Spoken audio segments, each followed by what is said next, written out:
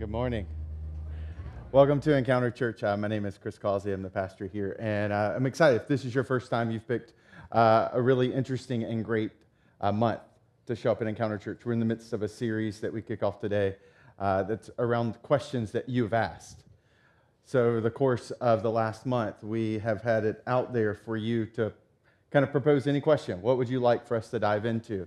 And so typically at Encounter Church, every month, we grab hold of a concept or a theme, and we work through biblically what is God, what do we see in the Bible, what does it speak to, how does this look like to live our life in that way? And so it's usually cohesive, and there's this like movement through it. What's fun about this series is that you've made it hard for me, and that there is no cohesiveness. It's this kind of glob and blob. And to top it all off, it's your questions. Which I don't have a problem with questions, but I've learned through this series that people's questions, I have to channel this parenting moment I have. If anybody has a small kid, you know that questions can be dangerous things, right? What is sex, Dad? And that's just, not sure. And it's just, it's because that day they learned there's two. There's male and female. And if you don't understand what that question means, you may launch into things that you never, ever planned to go with your 6-year-old. Or just this past week, when my daughter sitting at her dinner table said, "Dad, I have a boyfriend." And I passed out, fell back in my chair, and once I got back up, I said, "I'm sorry, what's his name? I will kill him." Right? And Jenny, who's so much wiser than I am, recognizes that with questions there are assumptions, and you need to dig into it. She's like, "So, Ella, what does it mean to have a boyfriend?" "Oh, he's my friend, and he's a boy." And at that point, I put the gun and the knife up and said, "Okay, he can live another year." But the challenge with questions is around assumptions. And so when I get these questions, I know that oftentimes there are questions behind the questions. And there are experiences behind the questions that you've asked. And one of the questions that I thought was a brilliant question, but it was so loaded, and there's so many assumptions behind it, and there's so many tensions and background and tradition and baggage, was this question around the church. And so I wanted to take that question, and I wanted to drill through and blow up everyone's assumptions, and just kind of, even at the beginning of this moment, ask the fundamental question: what did Jesus have in mind? If he created it, if he originated it, if he started it and it was his idea, what did he have in mind? What did he envision that we could become? And it's a story that I want to take you to, because I think succinctly, I want to give you two statements that I think captures the answer for what Jesus had in mind when he created the church. It's really simple. And to take you to that story, it's a little bit of a different kind of story. I want to take you not to moments where some theological statements are made, although those are critical and essential. I want to take you to a moment that I think captures those two statements really well, that really succinctly kind of puts skin on what I think Jesus intended the church to look like.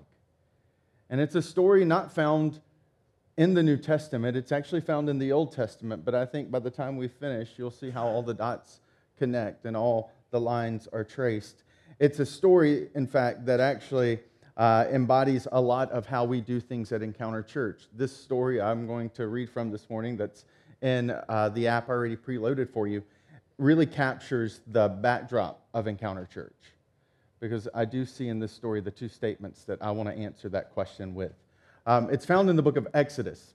It's a story that plays out pretty quickly with the start of the book of Exodus. And just kind of as an overview, as you're clicking on the app, or as you prepare to read kind of with me on the screens or open up a physical Bible, the Bible as a whole, kind of our religious text, what we believe to be God's words that guide and instruct us in every single day of our life, that is comprised of two volumes. There's the Old Testament and there's the New Testament. And to kind of summarize it very succinctly, is the Old Testament was really built around two things. One was God's kind of beginning of birthing a new people, and to those people he gave two promises. The first promise was a promised land, that I was going to create for you as my people a special place for you to live and to dwell. And that was the promised land piece. And in the midst of the Old Testament, a second promise emerges that is the greater promise, which is the promise of the promised one. So throughout the Old Testament, the promised land and the promised one kind of are the essential backdrops for what's happening in the Old Testament. The New Testament takes up the Old Testament promise around the promised one, and that is what the New Testament's focus is on. So Old Testament, oversimplified, promised land. New Testament is really about fleshing out the promised one, and we believe that was Jesus. So when you kind of have that backdrop, you see how they're connected. God was doing something. And out of what he was doing, these two promises provided the tracks for this storyline of hope that he was unfolding for humanity. And it's in this moment, in Exodus chapter 3, that we see the birth of both of these pieces. That the promised land gets put before the people for the first time. The book of Exodus, the second book in the Old Testament, is primarily focused on a guy named Moses. And Moses was a man who, like in August of last year, we spent an entire month talking about because he's an incredible man. He was a very ordinary man. But yet in the midst of his life, God did some extraordinary things. And Moses grows up in a time when the people that he belongs to, his ethnic group, is enslaved. And it's a brutal enslavement. And the people are growing fast, and the government, the Egyptian government who's enslaved these people to build their pyramids and their infrastructure, start to notice that, man, these Jewish people are multiplying fast. There's a lot of babies being born, and there starts to be a fear at the highest levels of government that there could be an uprising waiting to happen. And so what happens is the Egyptians institute a genocide. All the male babies are to be massacred that are born in the Jewish people because they want to suppress and press down any attempts that the Jewish people may have to overthrow the Egyptian government. And so babies are being slaughtered as they're being born. And one of these babies, a baby named Moses, gets by the spies and is put inside of a riverbed and is kind of launched out with a prayer that, God, I hope you save my son. And lo and behold, it just happens that he gets found by an Egyptian princess who brings him in, whose heart is moved, and who raises him as royalty in Pharaoh's house. And Moses grows up, and well into adulthood, he lives his life as Egyptian royalty, as an Egyptian prince. He has everything that his people do not have. He has all the trappings of the royal life, and yet something inside of him is stirring. He believes there should be more, and so he sets out and he does something foolish. He kills someone because Moses is trying to jumpstart something. He's trying to make something happen in his life. And he ends up overnight going from being an Egyptian prince to an Egyptian fugitive. And he has to flee the nation, the only place he's ever known. And he goes into the wilderness, into the desert. And there he meets a family that he ends up marrying into, and he becomes an employee of the family business of taking care of sheep and goats. So this man who had been Egyptian royalty is now living in a desert, taking orders from his father-in-law. Can you imagine? With his highest responsibility is taking care of animals. He had servants that used to respond to his every whim, and now he's in charge of stupid animals. That's life. And that's what life is every single day, and every single day turns into months, and the months turn into years, and the years turn into decades. And Moses is just living this repetitive, monotonous, tragic life of a man who once had something going for him, and now that the world has forgotten about. And it's that man that this story unfolds with.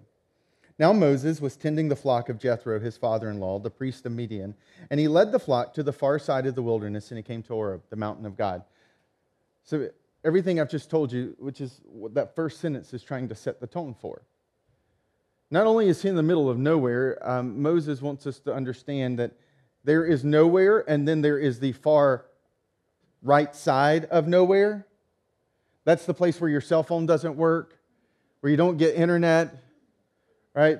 That's the middle of nowhere. It's one thing to be driving around and looking and be like, man, I think we're in the middle of nowhere. It's another thing to look down at your phone and say, we are, in fact, in the middle of nowhere. There is no connection to humanity. It is just us, right? And that is where Moses is. He's by himself. And he's wandering around the wilderness with sheep and goat. And he's alone. And it's amazing. I don't know if you experience this, but life can be really fast-paced. But I've found that no matter how hectic my day is, when I go to lay my head down at night and the world stops moving, that's when thoughts kind of begin to surge and come in. It's where all those things start to bubble up, all the thoughts that you didn't have time that day, all the fears, all the anxieties, all the what-ifs and the worries. They come to mind when you're laying in bed and there's just you and a clock ticking beside you. And this is Moses' day, every single day. Just a lot of time to think, a lot of time to reflect. He's perpetually, his head is on a pillow, thinking about what could have been and what is. And it's yet there that the angel of the Lord appeared to him in flames of fire from within a bush. Moses saw that though the bush was on fire, it did not burn up. So Moses thought, I will go over and see this strange sight, why the bush does not burn up. When the Lord saw that he'd gone over to look, God called to him from within a bush, Moses, Moses. And Moses said, here I am. When you are in charge of nothing but animals, anything becomes interesting. A bush burning is interesting. And Moses sees a bush on fire, which is not necessarily uncommon in the wilderness. But he noticed it has this peculiar fact or trait. The fire is not burning the bush. The bush, this ordinary bush that he has seen time and time again, seems to have something extraordinary happen. And so Moses drifts over to that because he has absolutely nothing but time. And he walks over to that bush, and when he gets there, he does the only thing, quite honestly, that you and I would do outside of running. He goes present. Right? I think he reverts back to like third grade Moses when he hears his name called out and he's like, present. It's just, what do? The bush just talked to you. There's nowhere to go. If the bush is speaking, he might have other bush friends too. And so I'm just kind of stuck out here. And so you go present. And then at that point, he says, do not come any closer, God said. Take off your sandals, for the place where you're standing is holy ground. Then he said, I am the God of your father, the God of Abraham, the God of Isaac, the God of Jacob. And at this, Moses hid his face because he was afraid to look at God. I remember reading this story for the first time. I'd become a Christian. It was about 2 months into becoming a Christian in college. And I remember reading this story, and it floored me. It deeply moved me. Because I think in some ways I could connect with Moses. And I was humbled by what I was seeing. Here's a man, right? I gave you his history because I wanted you to realize he had a past just like you do. Moses isn't some literary figure made up to tell us a story about a bush that talks, as strange and as weird as that may be. Moses is a man who had a story, who had hopes, who had dreams, who had disappointments, who had doubts, just like you and I do. And Moses had all of that facade ripped away, and Moses was standing in the middle of nowhere with all of those hopes and dreams dead. He was a man whose literal name meant something. Moses. It means to be drawn out. There was a specialness about his name. Growing up, he was told, you're going to be somebody one day. You're special, Moses. Your name, Moses. It's your destiny, Moses. You have great potential, Moses. And yet here is Moses standing in the middle of the desert, and none of that is true. In fact, the one time he tries to do something about that specialness, he falls flat on his face. And so I think that's when I read it, I was so deeply moved by this man, because here is a man who had flesh and blood and dreams and doubts and disappointments just like you and just like me. He knew what it was like to get to your 40s or your late 30s, and that plan that you had worked out in your head when you were in your 20s that you thought was just going to be so clear and so simple just didn't pan out. He knows what it's like to look and to wake up every morning in a place that you never intended to go there. In fact, when you were growing up, you didn't even know that there was a ticket to get to that place. And if there had been, you sure would have never bought it. He knows what it's like to live with that disappointment, to know that he's disappointed his parents, to be in a job he never, ever wanted to be in. Can you relate to that? To punch a clock at a place that you never imagined, a place where punching the clock can become a prison. Yeah, this is his life. Every bit of your doubts and your struggles, your fears, your insecurities, Moses has it, and he's surrounded by goat and sheep. And that's it. And yet, in the midst of that place, in the midst of living in a world where he has been forgotten as a fugitive, where he is just constantly reminded of what he has not done every time he's heard his name, God speaks. I mean, think about it. His name was a reminder of how he had failed. And what does God do? God speaks his name.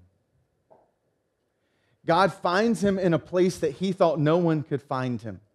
There is not a tile or a GPS tracker that could have found Moses that day, and yet God finds him in that place and in that space.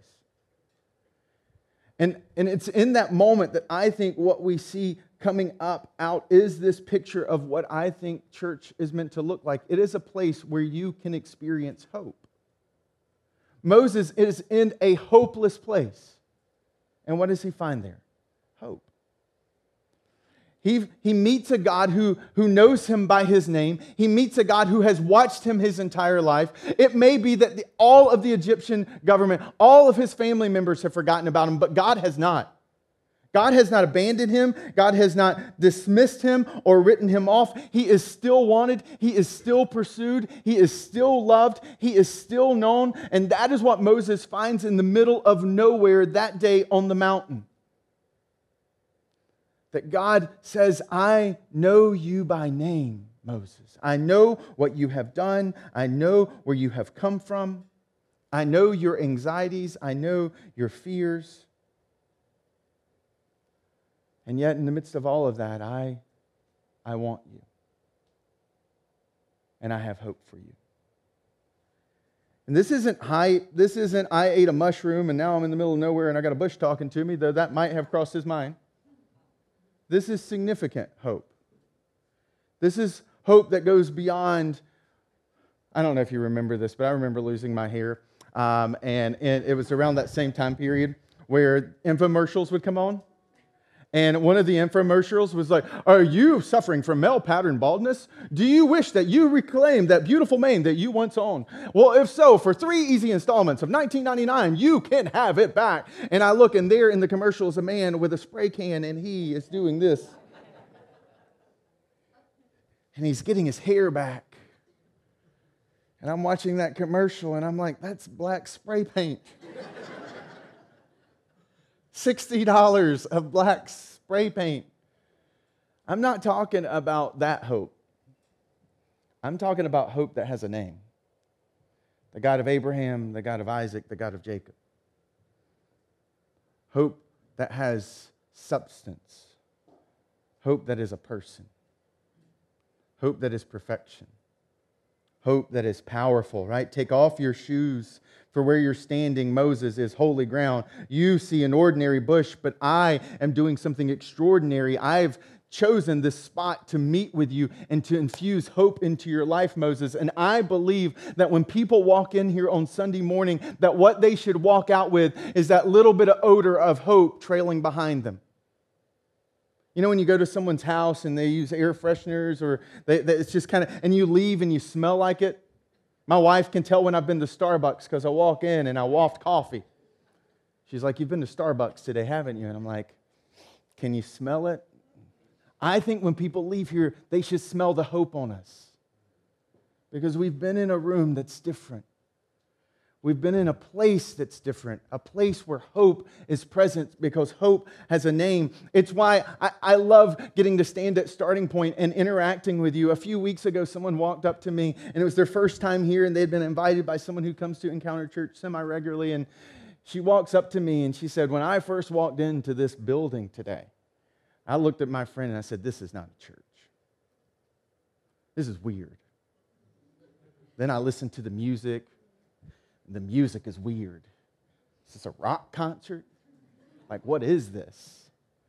And I'm like, yes, I know. It's weird, isn't it? She said, but when the service was over, I looked at my friends and I said, if this had been what church was like when I grew up, I would have never walked away from it. I would have never made the choices I made in my life. I love that I get to hear those stories. Because I recognize this is weird. A bush burning, talking to you in the desert is weird. It's okay that the music is weird. It's okay you may not like the music. It's okay that you may not understand always how this thing is going on around you. It's not about the weirdness. It's about the fact that it works. That there's hope present. And that this is a place and a space where we can experience that hope, where we can be transformed by that hope, that we can bump into a God, even if we're not sure what His name is, that we can bump into a God who can reveal to us that He is greater than the struggles that we walk through, that He is grander than the problems and the griefs that we find ourselves in, that He is not a God who is just trying to give us escape from our life, that He is a God who can give us energy to walk through our life.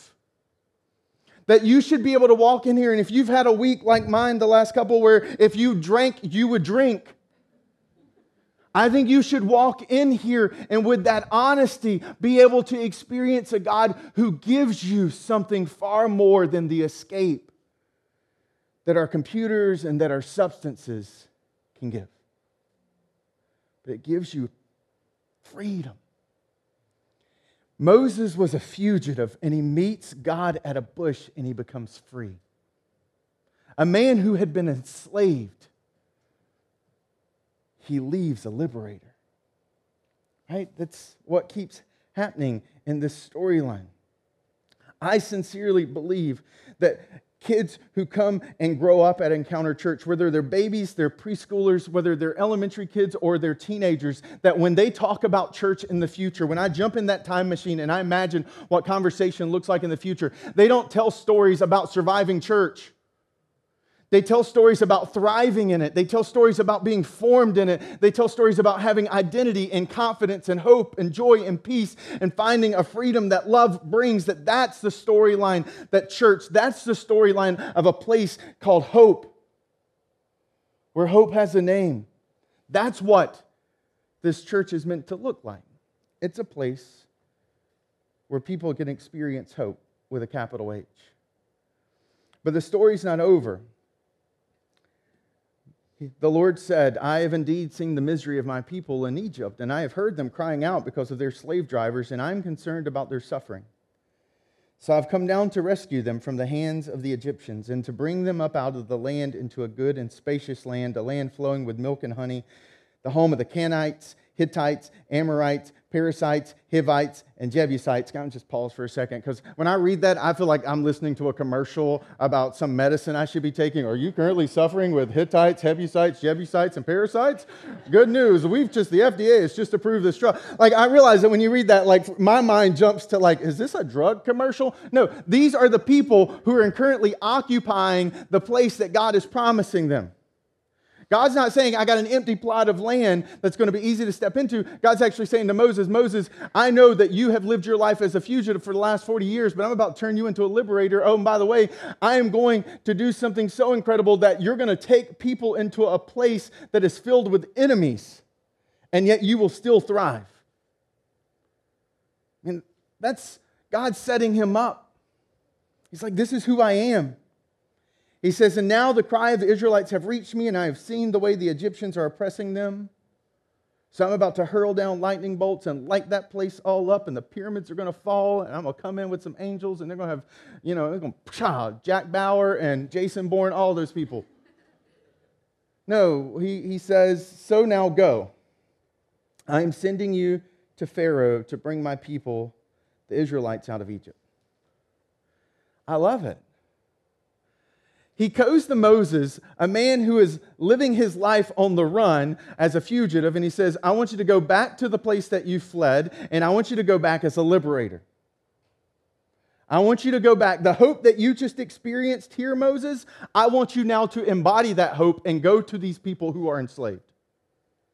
Because church is not just a place where people can experience hope, it's also a people that embody hope. And that is the other distinct statement, that when we talk about church, church is not just a place where you can experience hope, but church is a people who embody it.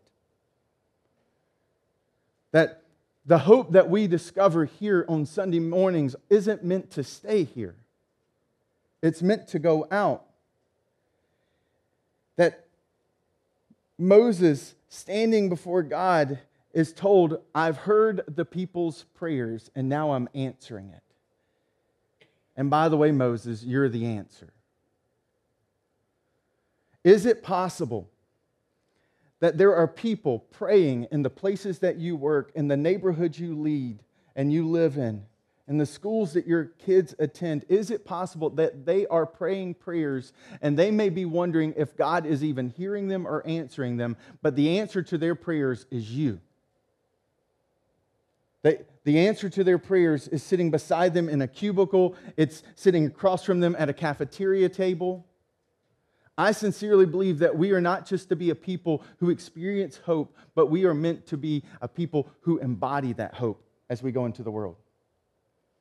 For far too long, people have written off Christianity because of the people they have met who claim to follow Jesus.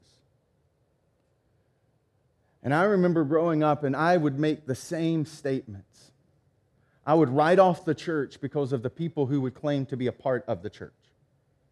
Because they were the ones who were doing the drugs and doing the partying thing just like I was. And I just had in my head that if you believe something, it should change the way you behave. It should make you different. And I just remember being confused by those people. And then in high school, on my senior trip, I had one of those 24-hour diners. It was a late-night run, and me and a group of friends went there, and I ordered this something, egg concoction. And a few hours later, I was prepared to write my will and last testament as an 18-year-old because I gotten food poisoning from that egg. It was the most excruciatingly painful moment in my life to that point, my short little 18-year run. It was gut-wrenching in all the literal and figurative kind of ways. I hated eggs.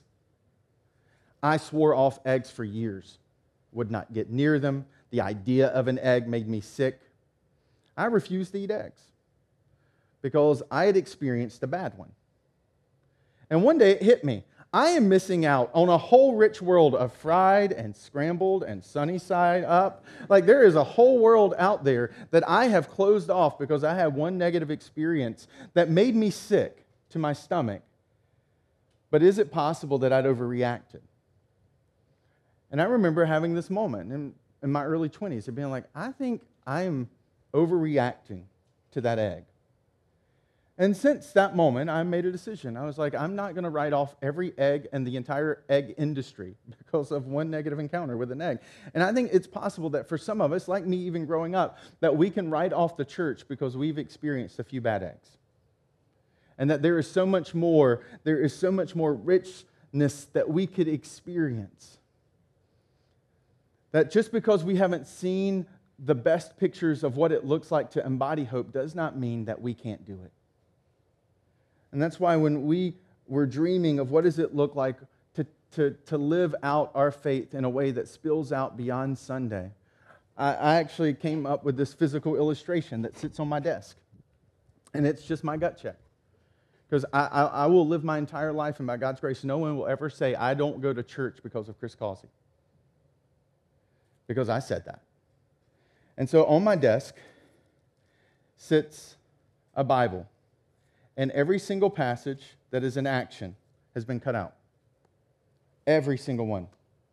If it is a command, if it's a call of what my life is meant to look like, it's no longer there.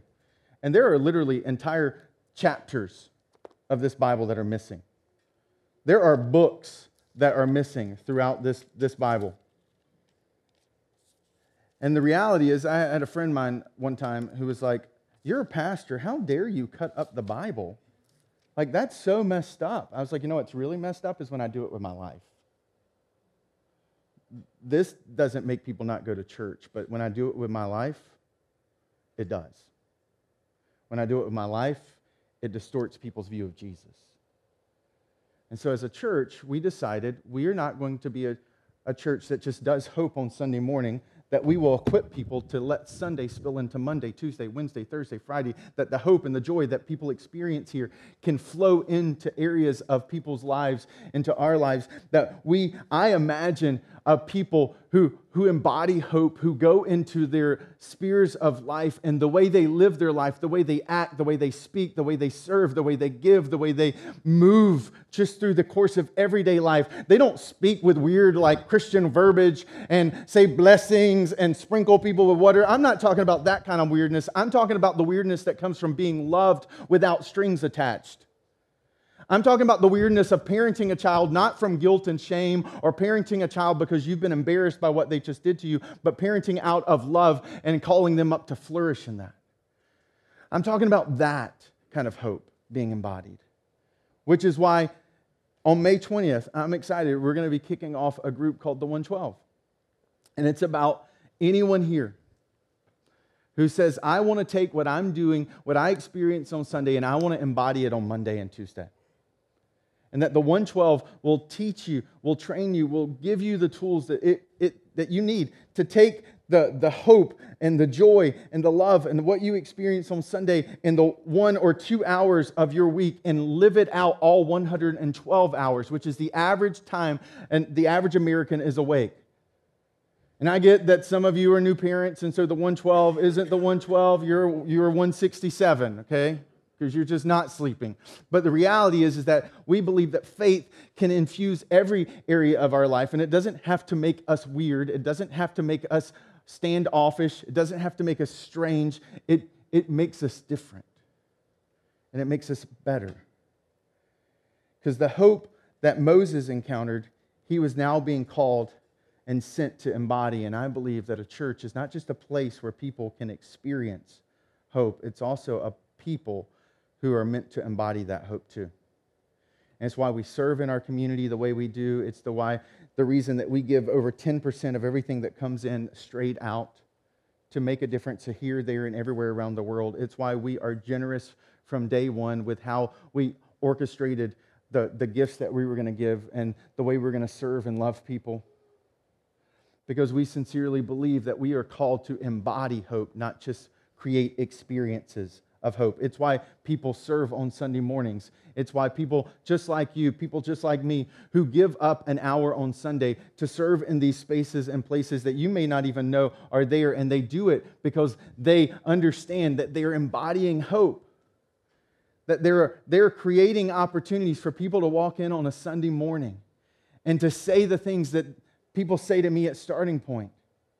Is because someone said, you know what, on Sundays, once, twice a month, I'm going to serve coffee. I'm going to create an experience where people feel something warm in their hands, where they can have a good cup of coffee. I had a parent recently tell me, I love this church. I didn't take it offensively. They were like, it's the only place in the week I can sit by myself and drink a warm cup of coffee. And I was like, I'm glad we can facilitate that for you. But the reason that happens is not because I got here early to make coffee. It's because someone like you did. And there is a place and a space here at this church for every single one of you. Even if you're not sure what you believe, even if you're working through your beliefs, there is a place where you can belong and you can make a difference. And that maybe today, some of us, our next steps is to open up the app or to swing by Starting Point and say, hey, I want to find a place where I can serve and embody hope. Or I want to be a part of that 112. I want to learn. May 20th, sign me up. Because I think church is a place to experience hope, and it's a people that are meant to embody hope. And the reason that we can do both of those things is because of this. In verse 11, but Moses said, "Who am I that I should go to Pharaoh and bring the Israelites out of Egypt?" A very fair question. You may be asking that same question. Who am I to serve in preschool? Who am I to run a camera? Who am I to serve in our community? Like, who am I? I've got my baggage. I've got my past. I've got my mistakes. I've got my struggles. Like, I'm not super spiritual. I'm not some kind of like got it all together type. And Moses says the same thing to God. Who am I? And God says, "I will be with you. And this will be a sign to you that as I have sent you. When you have brought the people out of Egypt, you will worship God on this mountain." God's answer to his objection was the fact that God, would be with him. Which is kind of a strange answer. But even yesterday, I was reminded of why it's not that strange. My daughter is in kindergarten, so they have to do little descriptors. They have to write journals and all these storytelling things fairly regularly. And in my household, Jenny is the favorite. I don't know about in your household. I don't know if growing up, if you liked one parent, or maybe you were too kind to tell one parent that you liked them more. My daughter's not. She tells me regularly, "I like mommy better than I like you." No joke. We were traveling together last week by ourselves, and she said, "Daddy, I really wish mommy was here.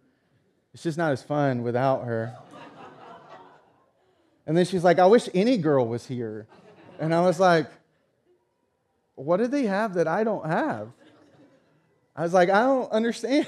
But this is like literally, this is what happens every single day. And so this past week, she had written a journal, and she decided to write about me.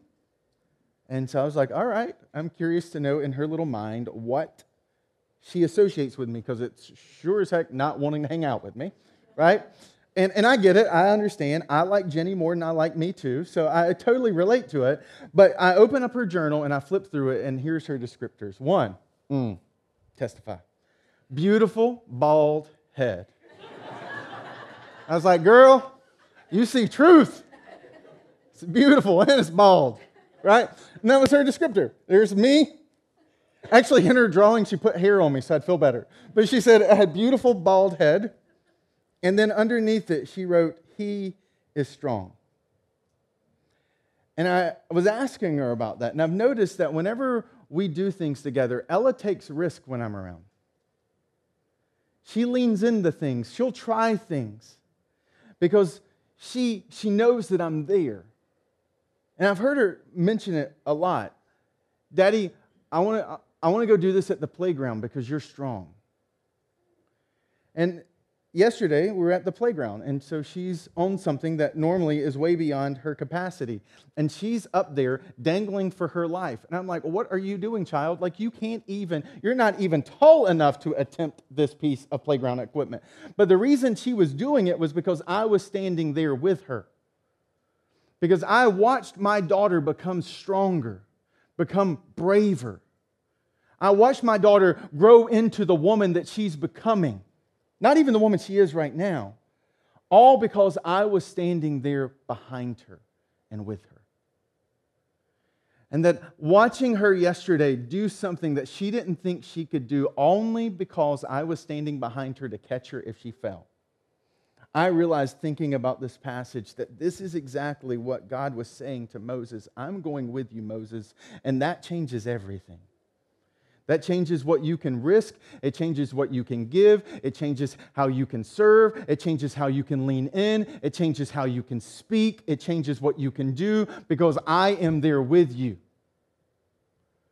And that if my little daughter, with all of my feeble arm strength, can become stronger because of my presence, I think it's possible that we can become stronger too.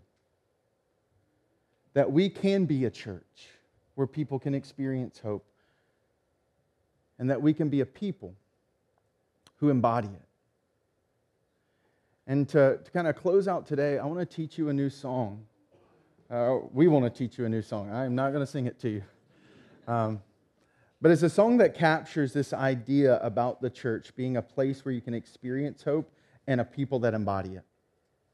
It's a song that I think lifts our perspective up and fills us with a little bit of kind of hope and strength to imagine our going into the week, embodying hope, sitting across the table from someone, encouraging them, speaking words of life, speaking vision for them, even if they don't have it for themselves, talking to people not as they are, but who they could be, that to be those kind of people. And it's a song that maybe you've never heard before. It's a song called So Will I. And during this song, I just want to give you some freedom. It's an incredibly beautiful, poetic song. And I don't expect you to sing it. You don't have to. Just would like for you to read it. If you want to sing it, feel free to do so. But the words of this song, I think, beautifully capture the reason that we believe church can be a place and a people. Because at the end, above it all, was that promise that God gave Moses, that hope has a name.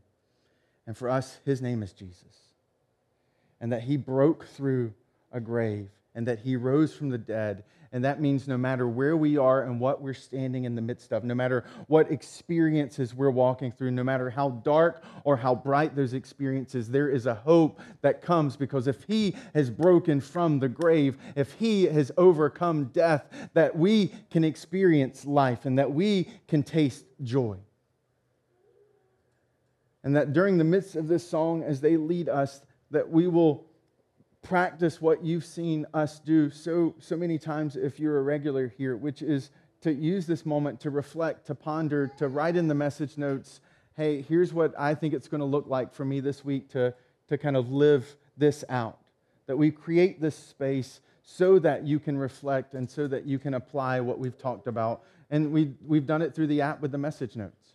And that we've created this space for us to practice the generosity, the reason that we can give to rescue people out of the slave trade, or the reason that we can feed mouths in Puerto Rico or be a part of impacting nations that I can't even pronounce, is because of the generosity of the people in this room. And so this is also a time where we carve out to be able to practice that generosity for those who call Encounter Church home. So I want to pray, and then I'm going to invite you to stand, and the band will come and lead us, and then afterwards someone will come up to dismiss. But let's press into this song. Let's press into imagine what it would look like to be a people and a place of hope.